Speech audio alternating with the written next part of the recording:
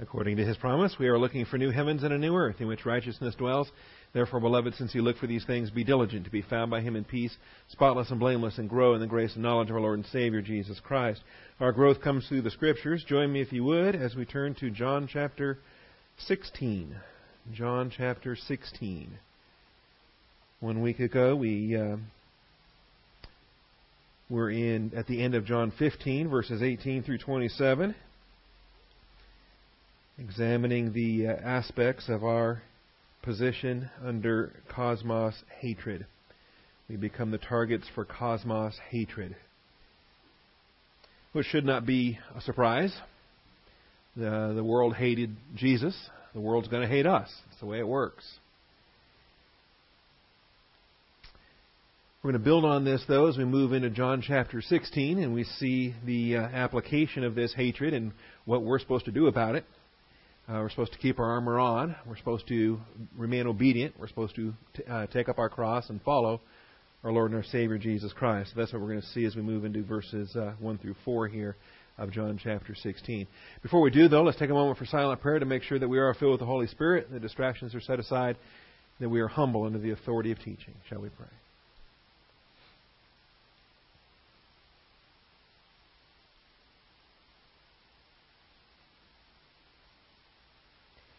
Heavenly Father, we thank you for the truth of your word and for the privilege we have one more time to assemble together. Father, this is a grace provision. We thank you for it. We ask for your blessings upon our assembly, that you would hedge us about, protect us. Father, any strange folks hanging around the property, Father, just keep an eye on them for us and watch over us, Father, as we study your truth. We thank you in Christ's name. Amen. All righty. Hey, we pulled up this morning. Some guy was up there in the back corner of the parking lot talking on a cell phone, and don't know who he was, but as I walked up to ask him who he was, he kind of wandered off and went into that commercial building right over there. So, all right. In any event, if you are following along in the outline, we are ready now for main point 8. We have wrapped up point 7, which was the content of chapter 15. On the walk to the garden, Jesus continued his important ecclesiastical preview. As we move on now to main point 8, Jesus picks up his train of thought from chapter 15 with a warning concerning the angelic conflict in the coming dispensation of the church. Jesus warns his disciples concerning the angelic conflict in the coming dispensation of the church. John chapter 16 is the content here. Now, you recall, as chapter 15 came to a close, he said, the world is going to hate you. The world is going to hate you. And in their hatred, they're going to do terrible things. They're going to throw you out of the synagogue, and they're going to abuse you, and they're going to think that they're serving God by doing so. And we're going to see more of that here in this chapter, in chapter 16. So, just by way of reminder, backing up to the final verses here of chapter 15, verse 18 says, if the world hates you, you know that it has hated me before it hated you. If you were of the world would love its own. That's phileo love. The world would phileo its own. That's the rapport that the world has for the world denizens. But I chose you out of the world. Because of this, the world hates you. You now have a new nature. The moment you're saved, you're given that new nature. And you still live in the world, but you're no longer of the world. Important that we recognize this. Remember the word that I said to you, a slave is not greater than his master.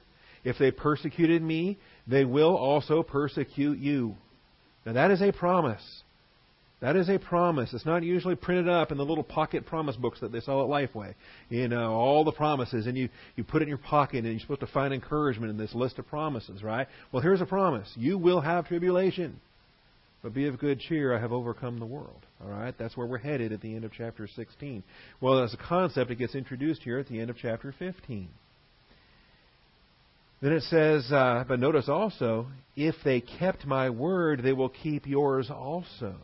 There is a new relationship about to be revealed called the church age. And in this, you have a body of believers that are redeemed, described here as keeping His word or obeying the word of Christ. In other words, you say, believing the gospel and becoming saved.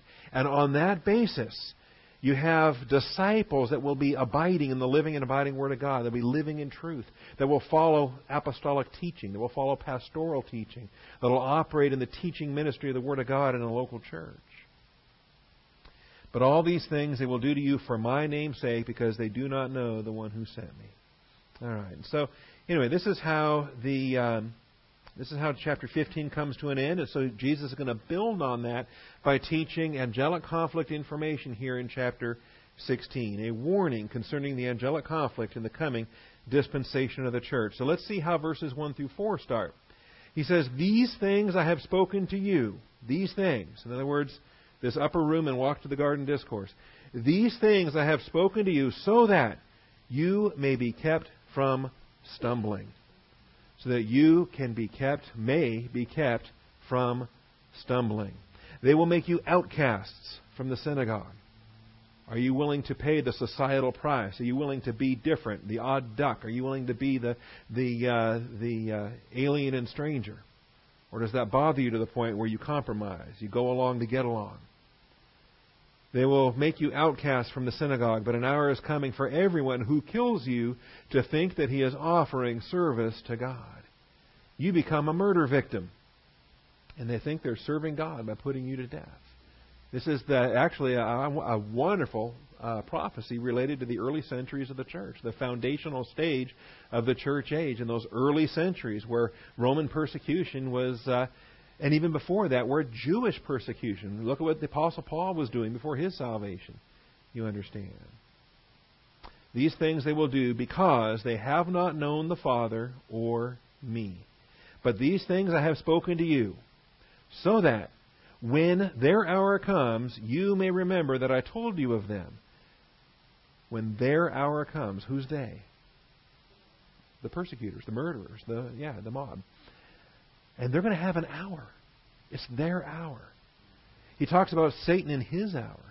But it's really his own hour. My hour has come to do the will of the Father, to go to the cross. But it's also called Satan's hour. The hour of the adversary, to put him to death. When their hour comes, you may remember that I told you of them. These things I did not say to you at the beginning because I was with you. But now they have to be prepared to operate in His absence. They have to be equipped to operate with a Savior that's not walking in their midst, but seated at the right hand of the Father. And it's a new stewardship. They're on the cusp of the church age being unveiled. And that's the whole purpose for this upper room and walk to the garden discourse. It's the whole point for this John 13 through 17 to be recorded for us in the Gospel of John. It is Jesus Christ preparing the apostles of the Lamb to become apostles of the church once Pentecost inaugurates the church age. All right, so some things we want to see under this. First of all, doctrinal preparation for angelic conflict prevents against stumbling.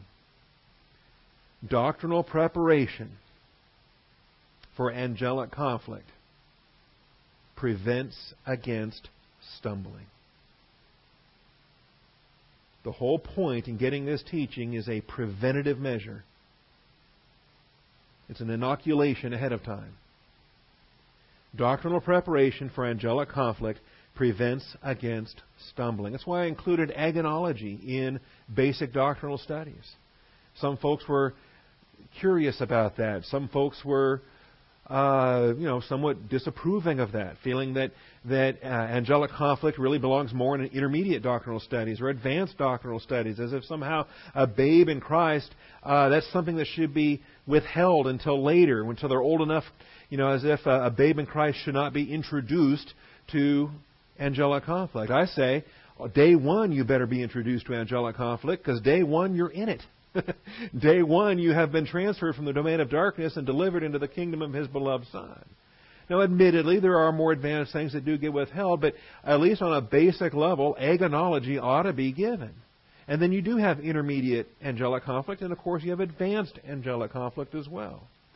But I think this passage speaks to this. I think 1 John speaks to this. What does the passage say in chapter 2? I have written to you fathers, I've written to you young men, I have written to you little children. Okay? And all three age brackets have a component in the angelic conflict there in 1 John. So, I'd be willing to debate with anyone that wants to discuss it, but in my opinion, it belongs in basic doctrinal studies. Angelic conflict information, at least the introduction to it. It is a preparation for and against stumbling. I mean, can you imagine not getting the information until after the fact? See, don't we? I mean, we do this with other things, right? The doctrine of marriage. Don't we teach the doctrine of marriage to single people thinking about marriage someday? Or is that something that, well, you're not entitled to that until after your wedding, right? Then now that you're married, okay, now we'll give you the doctrine of marriage. See, you don't know what you were getting into, but man, now you really need to hit the books hard with some remedial study. No, you get the study ahead of time. You get the study ahead of time so that you're prepared for it when that assignment comes. Again, these things I have spoken to you so that, purpose clause, you may be kept from stumbling. If you have the preparation ahead of time, if you have the equipping ahead of time. Now, it's not a guarantee that you'll have victory. Because why? Because we don't always use what we're given. We don't always apply the doctrine we know. But you're much better off knowing it so that you can apply it, rather than being ignorant of it, whereby there's really no application possible other than maybe just dumb luck happening to apply the doctrine without knowing what you're doing. No, you want to know what you're doing. You want to have the doctrine. You want to have the equipping so that you can then make the volitional choice to be obedient to the will of God and make application there. All right? Now, what else do we see related to this? So that you will be kept, you maybe you will, maybe you won't. Subjunctive mood is the language of potential based upon your obedience, your faithfulness, your willingness to accomplish what it is that He has for you. All right. They will make you outcast from the synagogue, but an hour is coming for everyone who kills you to think that he is offering service to God. Here's another clue for what the coming church age is going to be like. We're going to live in a world of conflict whereby we are the ones who are really serving God. There's no doubt about that. Our stewardship is a stewardship of serving God in the church age. But those that are working against us think that they also are serving God. You see how that works? And we're convinced we are, and so are they. And so are they. All right? That's why we have to just trust in the Lord in a whole lot of grace applications. He walks in the midst of the lampstands. He holds the stars in His right hand. And that's true for this local church, but guess what? It's also true for all those other local churches out there, even the ones that are doing things we don't agree with. Is it my job to fix them? Christ is the head of the church. All right? He's the one that has to deal with this. There's more that we get into when you start studying Revelation chapter 2 and 3. You start seeing the synagogue of Satan, that which stands opposed to the legitimate lampstands that Jesus Christ leads. All right. These things they will do because they have not known the Father or me. But these things I have spoken to you so that, purpose clause, when their hour comes, you may remember that I told you of them. You cannot have doctrinal recall of anything you haven't studied. You have to study it ahead of time. You have to hide it within your heart. You have to treasure it within your heart. You have to have it to the point where it's available for recall and not just simply, again, as I said, if you don't hide it within your heart, it's not going to be there to apply in the time of testing. You're not going to have time to say, oh, let me pull out my notebook. Oh, let me replay that tape. Let me remind myself of what Pastor Bob said way back when. See, no, you should have been listening way back when, because now is the time of application. All right. Then the second part of verse 4. These things I did not say to you at the beginning because I was with you. We realize that there actually is a progression. There are things that you cannot have too soon. There are things that would be too early for you to have, but you can have on later occasions. You can have under different circumstances, under different applications. And this is what happens here. He gave them what they could handle at the time, and then He's giving them what they need now because He's leaving. There are going to be other things that He wishes that He can give to them, and they're not going to be ready for them. And we'll see them coming up here towards the end of chapter 16, that He has much more to say, but they're not yet able to handle it. So we'll talk about that as well when we get that far. All right. Second principle I want to get out of this. This is verses 4 through 6. Denial is not an option. Denial is not an option. Such doctrine must be faced with complete acceptance. Denial is not an option. We cannot, one pastor called it Operation Ostrich. You know what they meant by that? What does an ostrich do? Sticks his head in the sand, right? Here comes danger, stick your head in the sand because you don't want to see it. Okay, well, it might be effective in not seeing it, but when your head's stuck in the sand, your hindquarters are vulnerable to getting bit off. All right? Not going to stop the dingo from coming along and eating what it wants to eat there. All right. Denial is not an option. And I've had believers tell me they don't like angelic conflict teaching. Because angelic conflict teaching they've observed, has led to angelic conflict reality. In other words, when you study the doctrine, testing hits you. So I don't like that. So would you stop teaching that? Let's just teach something friendly, teach something light. See, and then they won't maybe be so blatant. One person did come right out and say, could you teach something less, less intense, so we can have some lesser testing.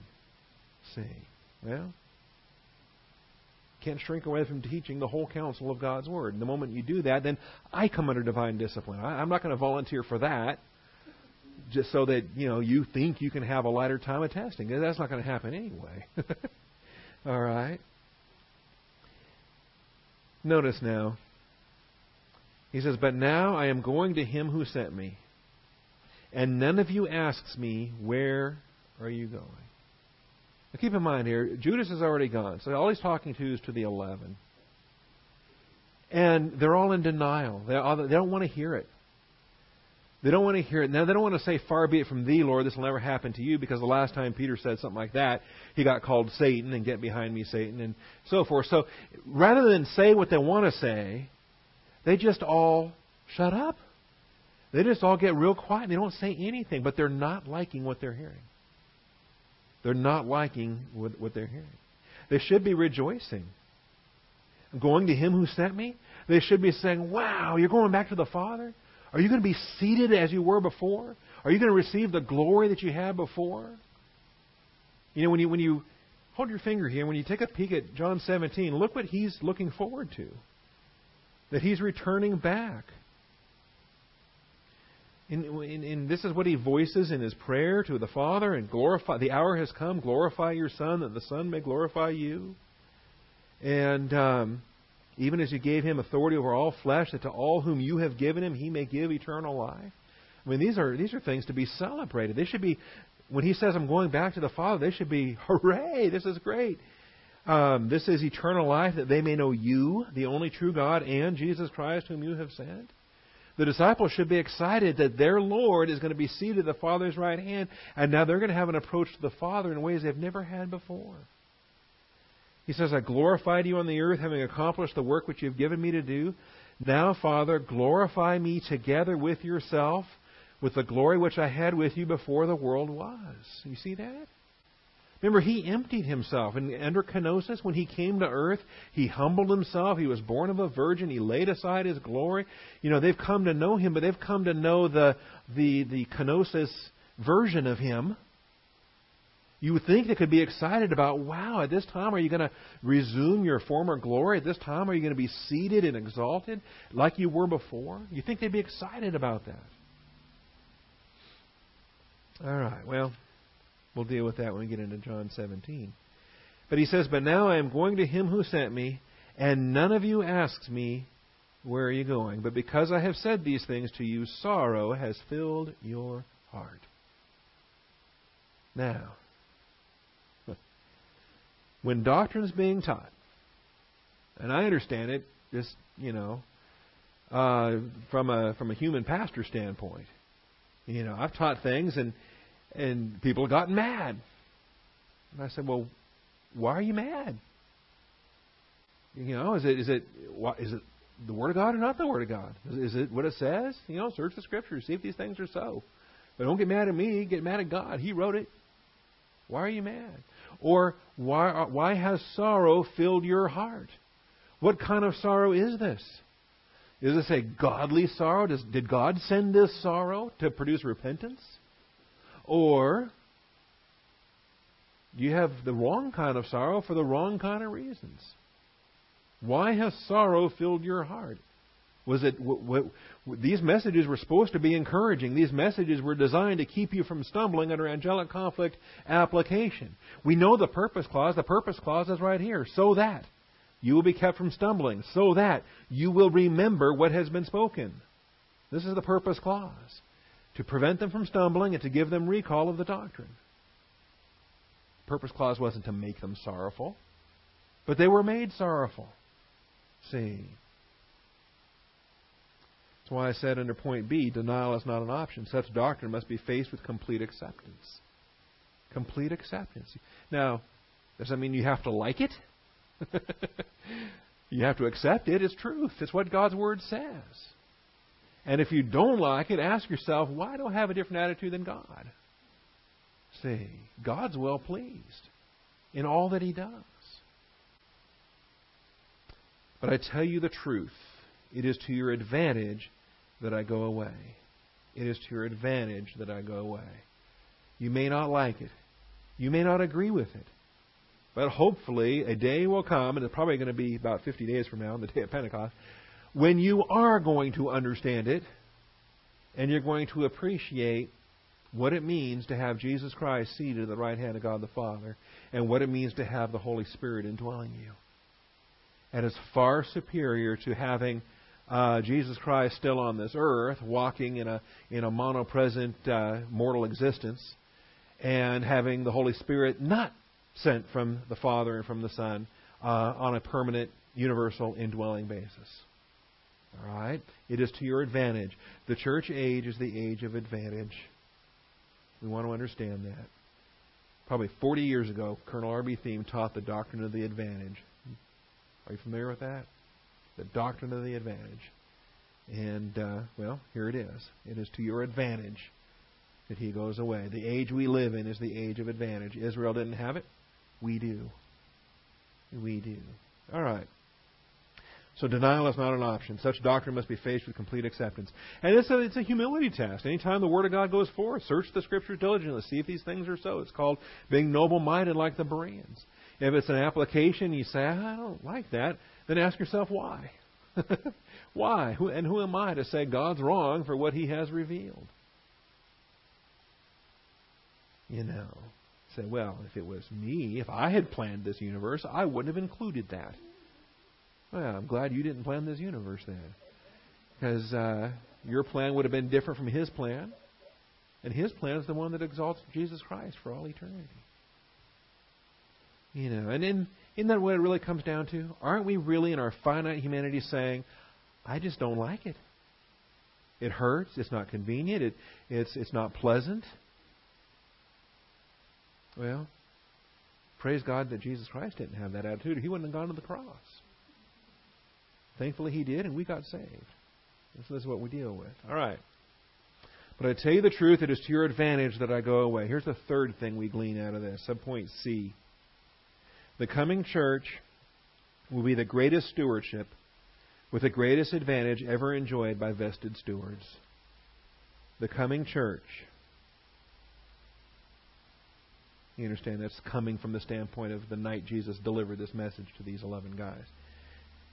The coming church. For you and I, the church has been here 2,000 years already. But from their perspective, on this night, as they're walking to the garden, the coming church will be the greatest stewardship with the greatest advantage ever enjoyed by the vested stewards. Remember, dispensational doctrine. God administers His plan and program on this earth through vested stewards, managers of His household. Managers of His household. And since I forgot the date now. I looked it up once, because I'm always talking about Friday, April 3rd, 33 AD, right? Well, then whatever 7 Sundays from there is, the day of Pentecost in 33 AD, May or June or whatever it ends up being. But that's the day the church began. And the church has been the steward. We have been the managers of God's household ever since. Prior to us, Israel were the stewards. Prior to the call of Abraham, Gentiles had stewardship. And prior to the creation of Adam, angels had a stewardship, of which we don't have a whole lot of information, but we do have enough. We've got glimpses here and there to understand that they had a stewardship, and angels blew it. They rebelled, and a third of them followed Satan, and that stewardship was brought to an end with the tohu wabohu, destruction of the angelic earth. It left the earth formless and void in Genesis 1:2. All right. Well, nothing like the church has ever existed before. And it really, as I look 7 through 15, I find 4 descriptions here that will give you as subpoints. Let's read through here, 7 through 15. I tell you the truth, it is to your advantage that I go away. For if I do not go away, the Helper will not come to you. If I do not, neither will He. See how that works? It's a counterfactual, because He is going to go away, and the Holy Spirit is coming. But if He doesn't, the Holy Spirit can't. That's the whole point. If I do not go away, the Helper will not come to you. But if I go, I will send Him to you. So there's an advantage. There's an advantage. What do we have? We have a glorified Christ in the Father's presence. We have a glorified Christ in the Father's presence. That's an advantage. And we have a glorifying Holy Spirit in our presence, indwelling believers. We have a glorified Christ in the Father's presence.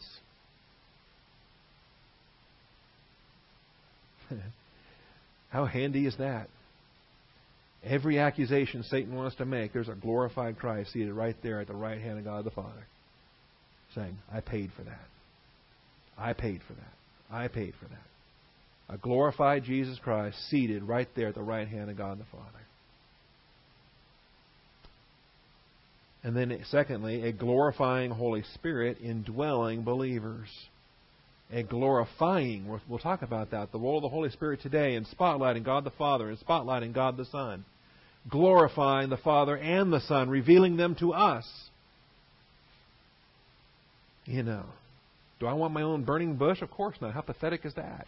I've got the glorifying Holy Spirit indwelling me.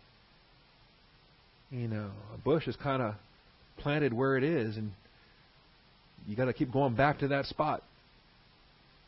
The glorifying Holy Spirit goes wherever I go. It's a big improvement, I think. If I do not go away, the Helper will not come to you. But if I go, I will send Him to you. And when He comes, He will convict the world concerning sin and righteousness and judgment. There's a threefold conviction.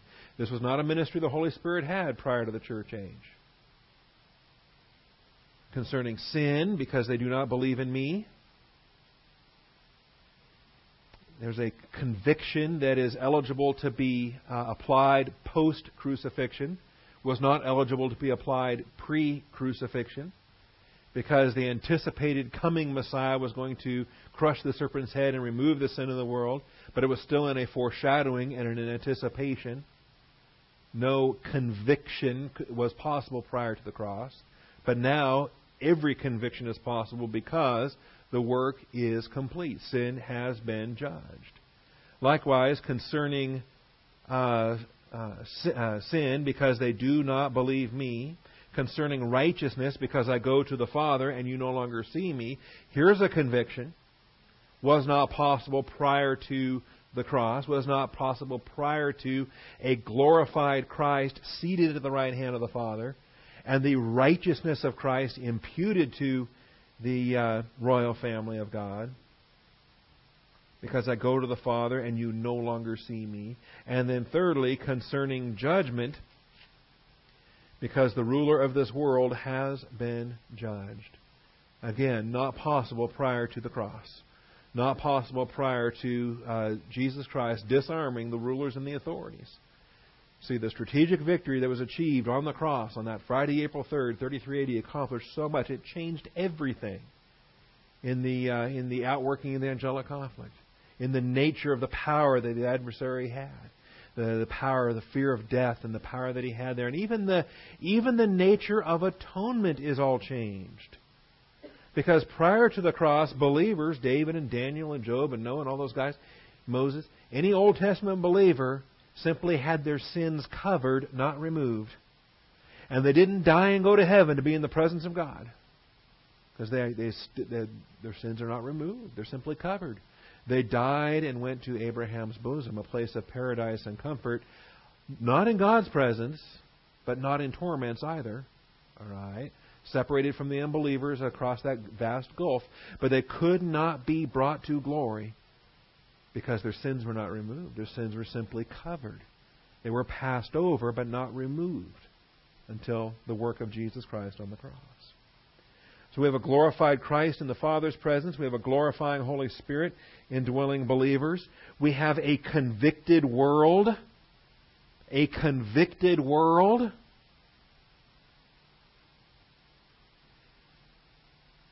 No wonder, of course, that our stewardship has achieved things globally that Israel's stewardship never did. Say, well, they didn't have a Great Commission. Not like we did, but they did have a Great Commission. They had a global responsibility to the Gentile nations. 70 divisions of Israel match up perfectly with 70 divisions of Gentile humanity. They do have Israel in their stewardship had a Great Commission of sorts, if you want to call it that. They will fulfill it in the tribulation when 144,000 Jewish evangelists are going to go worldwide. See? They had limited impact in the Gentile nations around them. Here and there you've got examples of how a faithful Daniel can lead to Nebuchadnezzar's salvation or to Cyrus's salvation, or how a faithful Joseph can lead to Pharaoh's salvation. You've got a handful of instances where Gentiles come to fear the Lord. Hiram, king of Tyre, comes to fear Yahweh because of his love for David and the testimony that David had. Or Abimelech, the Philistine, because of Abraham. You've got other examples of that, but not a tremendous amount. You don't have an entire nation. The amazing thing is, maybe the closest they ever came, the Jewish people ever came to having impact on an entire population group, when Samaritans en masse started to accept the Pentateuch. And the Jews hated them. Absolutely hated them. And then they ended up forming their own Samaritan Pentateuch and forming their own rival group. Think about the fruit that could have been born. Or with the Edomites, the fruit that could have been born. And instead, they just forced them to become Jews. They forced them to become proselytes. They forced all the Edomites to accept Yahweh worship. They could have had tremendous fruit. And instead, they just treated them like second-class Jews and undeserving citizens and so forth. And then they end up reaping what they've sown because one of those Edomites, Herod, becomes their king. And if you ever study the intertestamental history between the Old Testament and New Testament and the nature, the Edomites were willing in mass to accept Judaism, to accept Yahweh Elohim as the one true God. And yet, I think the legalistic Jews, the Pharisees and the Sadducees and all the different groups, it was horrible how they handled that. In any event, Israel, in their stewardship for 2,000 years, from Abraham to Jesus, never had the opportunity to proclaim Yahweh Elohim, the Lord God of Israel, to a convicted world, to a world under the Holy Spirit's conviction. But you and I do. You and I are given a great commission to make disciples of all nations, to the uttermost parts of the earth, from Jerusalem to Galilee to Samaria to the uttermost parts of the earth. We are given a great commission to follow, or to pursue, and in the process of that, we are going into a world that is under a global conviction, convicted by God the Holy Spirit because of the past completed work of Jesus Christ on the cross. So there's an advantage. It's a huge advantage. All the pressure off of me. I'm commanded to give an account for the hope that is within me to any who asks. And why would they be asking? Well, what conviction are they under? How is the Father drawing them? How are they even now ready? What is it that is preparing their soul to hear truth? And my job just got easier, didn't it? And I'm not worried about going out there and giving the gospel to the biggest renegades that aren't asking questions, to the total pagan godless that hate God and whatever. Well, then I'm not obligated to give them the answer. They're not asking questions. I'm not obligated to speak. That's pearls before swine. They're liable to turn and trample me, and they're not going to want to hear the gospel. So I don't want to give it. Not under those conditions. All right. So I've got a glorified Christ in the Father's presence. That's an advantage. That's an advantage. And even when he talks about the glory which I had with you before the world was, that's one thing. But he has a glory now that's even greater than that. The glory of the faithful work on the cross. The finished work. He didn't have that before he finished the work. The glorifying Holy Spirit indwelling believers, a convicted world, there's another advantage. All right. Verse 12, I have many more things to say to you, but you cannot bear them now. That's the verse I was looking for earlier. Because there were things that he said while he was with them. There were things that he's saying to them now on this night that he's departing. And there are other things that he would just love to teach them, but they're not yet equipped to handle them.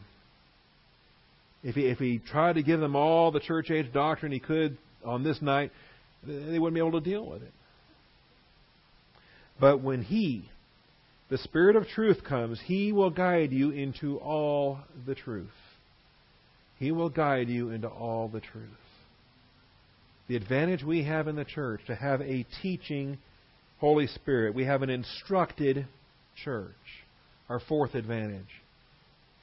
An instructed church.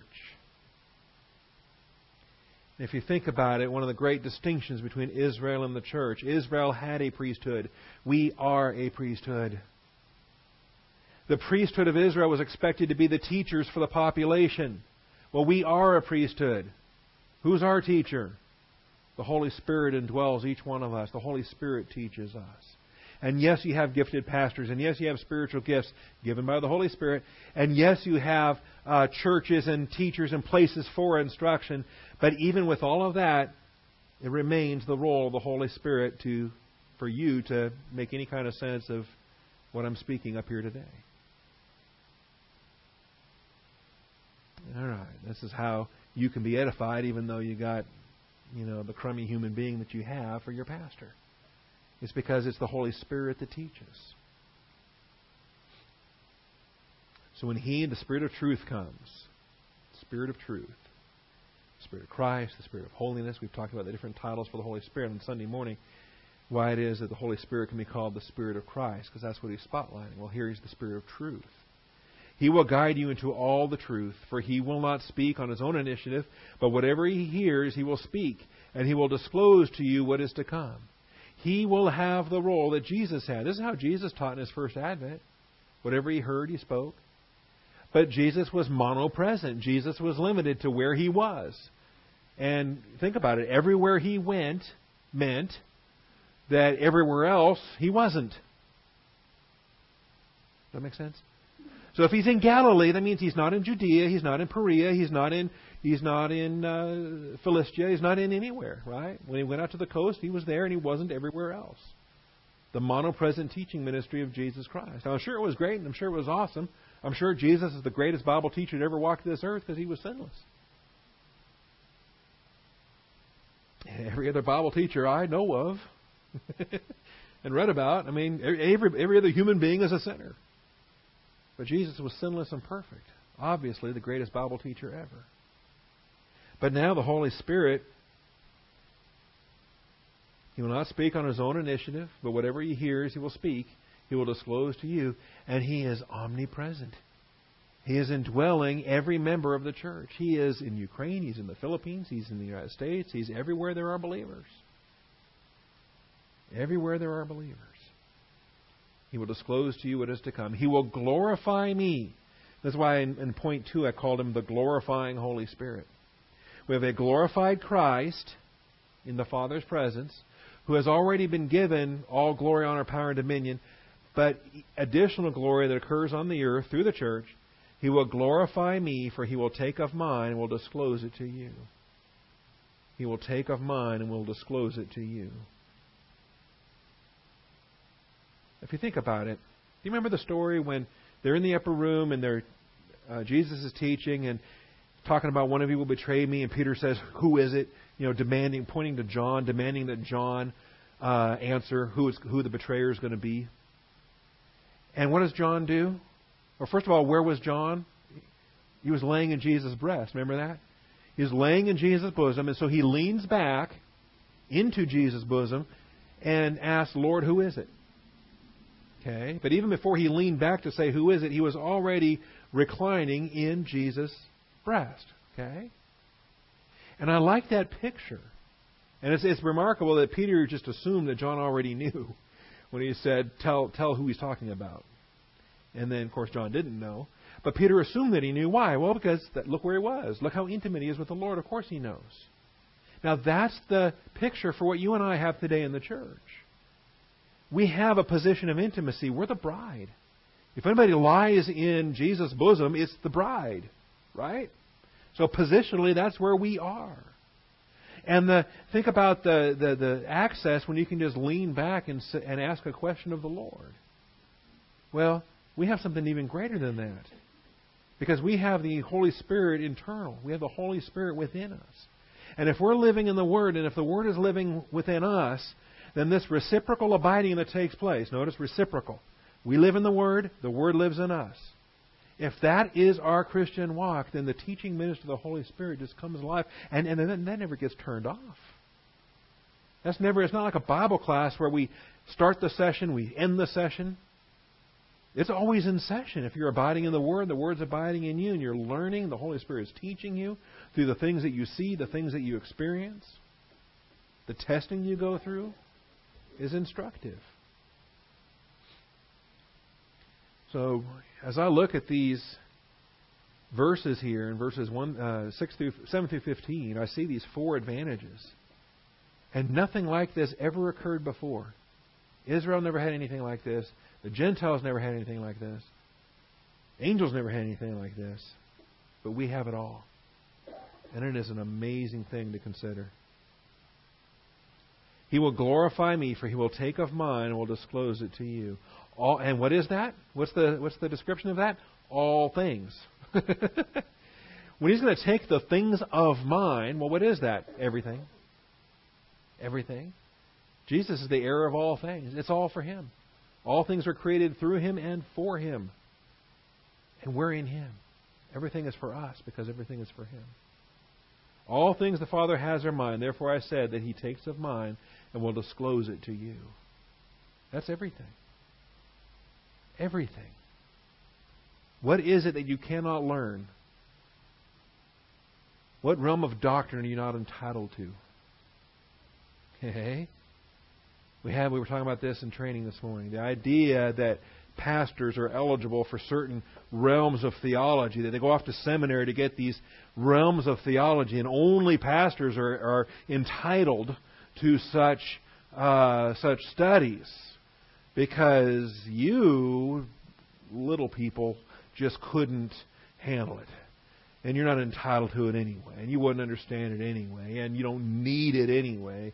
And all you need is just to sit there like dumb sheep and just, be happy with what we bless you with as we impress you with how much we know. Okay? Because we are special. We are entitled to this special realm of... all that is the second century Gnosticism. The evil of the Nicolaitans, and Jesus Christ says He hates it. We want no part of that. What is it that is to be disclosed to the bride of Christ by God the Holy Spirit? The things of Christ. And what are those things? Everything. All things the Father has are mine. Therefore I said that He takes of mine, will disclose it to you. This is what leads the Apostle Paul in 1 Corinthians to say, all things belong to you, and you belong to Christ, and Christ belongs to God. We can rejoice over that as well. All right, so understand why this is to our advantage. Understand how it is that we have a glorified Savior at the right hand of God the Father with a greater glory than He's ever had before, a glory that's going to be beyond the glory that He had before the world was. Remember, He lays aside His privileges, and that's not all that He gets back. He gets all that back, and then He gets more so. God the Father is actually going to craft and create and devise and bestow a glory that never existed prior, so that Jesus Christ receives a glory that He never had before, a glory the Father Himself has never held, a glory the Holy Spirit has never held, a glory that only God the Son is entitled to because only God the Son took on the flesh, became the God-man, achieved the victory that He achieved. Only God the Son separated Himself from the fellowship of the Father and the Holy Spirit. The Father doesn't know what that's about. He's never been separated from the other two members of Trinity. Holy Spirit's never been separated from two other members of Trinity. Each of them was separated from the Son, but the Son was separated from both the others. See how this works? All right. So He's going to receive a greater glory. He's going to receive, a name is going to be bestowed upon Him above every name that has been named. See? That's why it's the grace eternal plan of God for the ages is the maximum glory of Jesus Christ. All right. Now, point D. And I want to rewrite this point. I have a handwritten note here that says rewrite. And then I notice I didn't rewrite it. It still is the same awkward expression on the board. So don't be surprised if I rewrite this before next Wednesday. The world and the church are diametrically opposed. And then I probably should just separate it out. Momentary affliction produces eternal glory. Don't be surprised if by next week this ends up being 2 points instead of 1. It'll become points D and E. And then the current E and F will become F and G. But let's look at verses 16 through 22. We've got about 13 minutes left. Let's look at verses 16 through 22 and let's see what happens here. He is showing them their huge advantage. He is showing them the things that they should be rejoicing over. The reason why sorrow shouldn't fill their heart. The reason why they should be jazzed about the things to come. Everything that He's given them on this night since Judas walked out of that upper room and the door closed and He says, now is the Son of Man glorified. All right? Everything here ought to be just a thrill. It would be like if somehow I knew... If I was given some kind of clue that the trumpet for the rapture of the church is going to happen today at 2:45 p.m., right? And somehow I'm given the lock certainty knowledge of this, how would we spend the next 3 hours till 2:45, right? 4 hours. If we knew that the rapture was today, and the things we have to look forward to with the wedding supper and the judgment seat of Christ and the crowns and the robes and everything we're going to look forward to when we're going to be face to face with Jesus Christ. Wouldn't that be exciting? Wouldn't you have an interest in that? Yeah, you have a very vested interest in that. Would a message like that fill your heart with sorrow? Be cautious. I wonder if maybe it would fill certain believers' hearts with sorrow. Why? Well, because it's new, because it's different, because it's not what we're used to. Okay? Because we've grown accustomed to the things that we have now. You say, oh man, if we're leaving planet Earth tomorrow, that means think about the things you have on this earth that you're attached to. You say, no, there's nothing. There's no attachments here that you're not going to shed any tears for anything you're leaving behind. Well, okay, let me just say you're the exception to the rule. Most people have attachments. Most believers have attachments.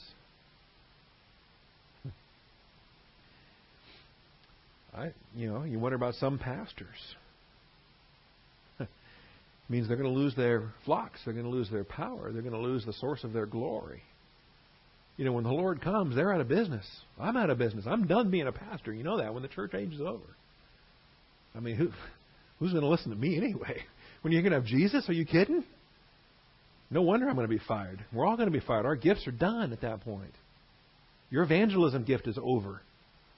You can't evangelize in heaven. Okay?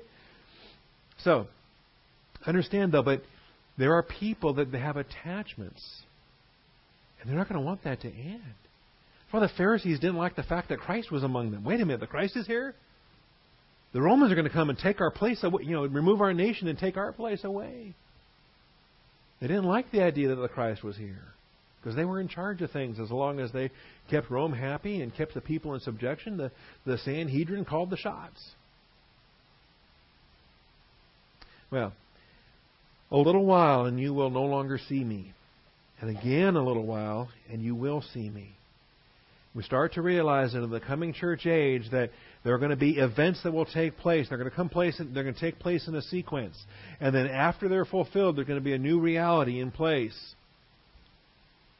And yet still they're afraid to ask questions. So some of his disciples then said to one another, what is this thing he's telling us? Again, they're afraid to ask questions.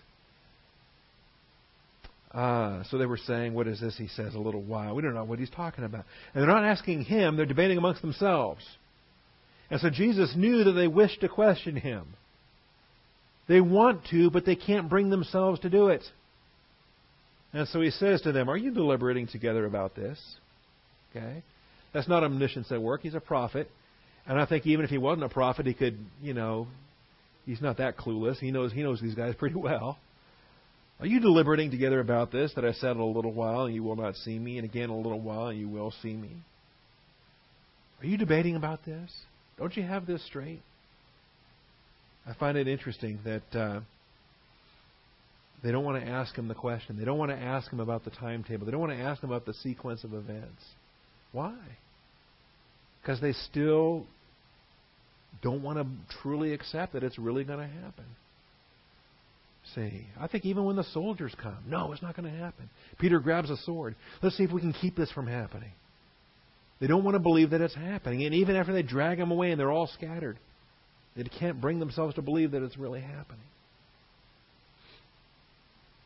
So it's like, well, if they ask the questions about a little while and a little while and a little while, if they start asking the questions about the sequence of events after the crucifixion, that includes the resurrection, the post-resurrection ministry, the ascension, all the things to come immediately after the cross, well, if they start asking those questions, that means they have to admit that the cross is actually going to happen tomorrow. And so they don't want to go there. Okay?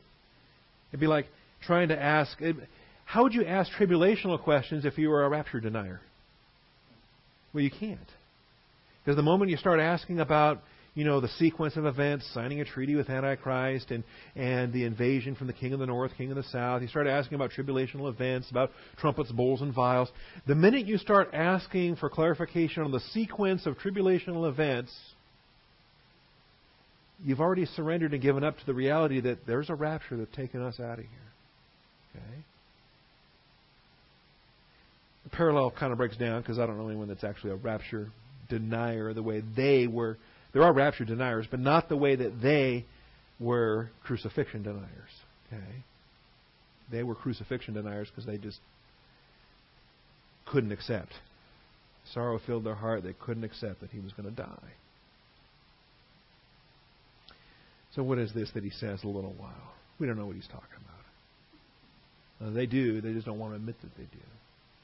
What is this the pastor says here, there, or in the air? What is that about? What kind of goofball is that guy anyway? Okay, and that,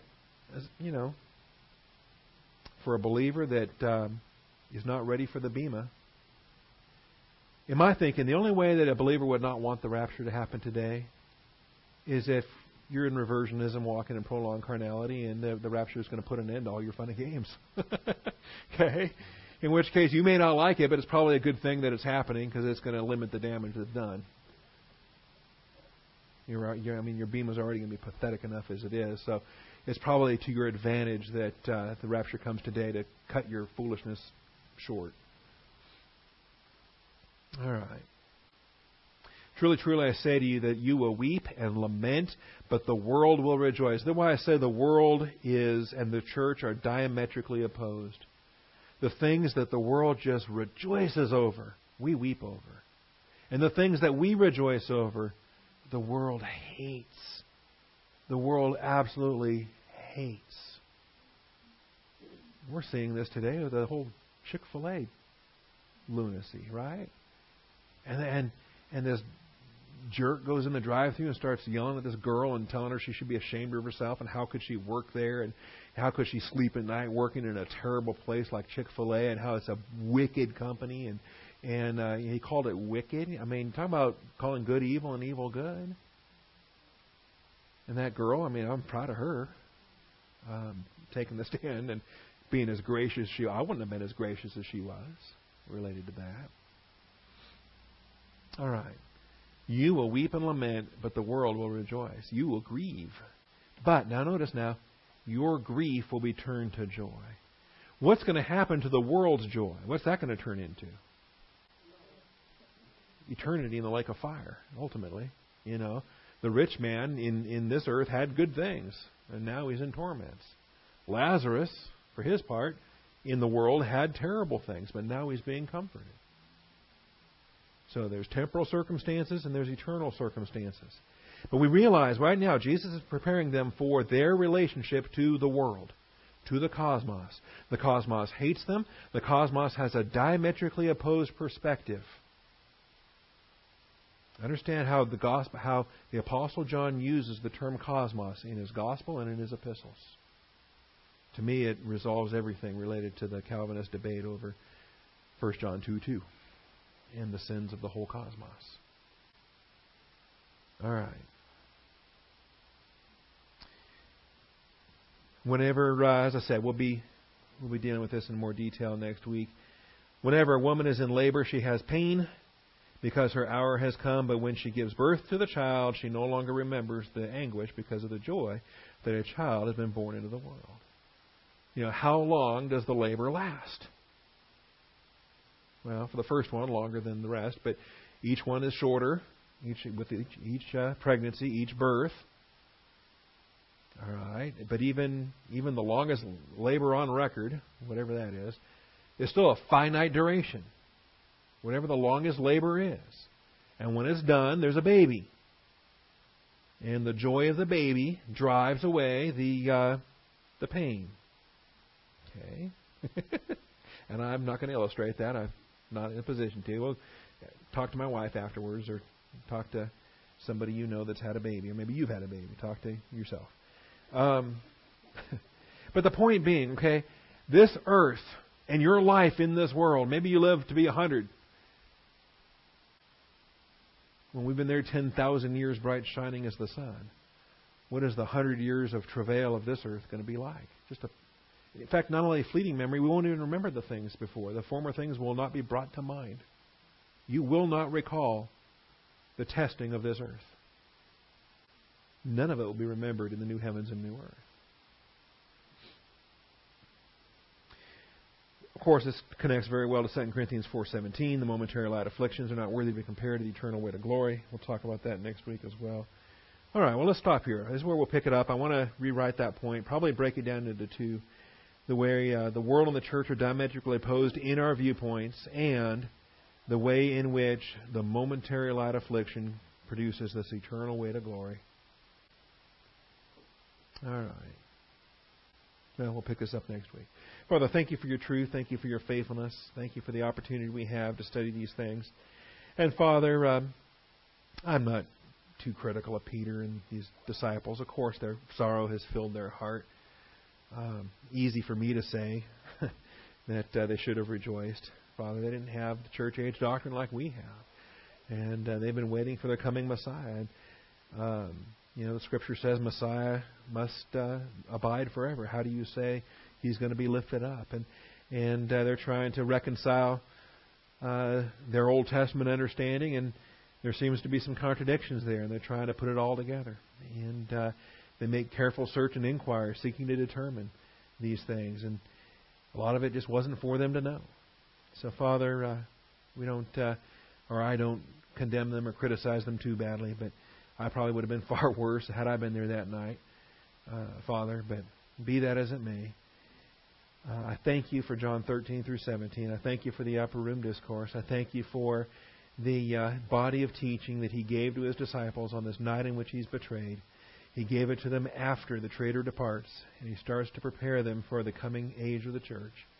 And Father, the more I study it, the more I recognize that what we've been given is far and away beyond anything that's ever been given to human people on this planet. And so much more is expected of us. To whom much is given shall much be required. You've given the church more than any stewardship has ever had, and you expect more from the church. So we thank You for that, Father. Work in us and accomplish what You've designed us to do. And we thank You in Jesus Christ's name. Amen. All righty.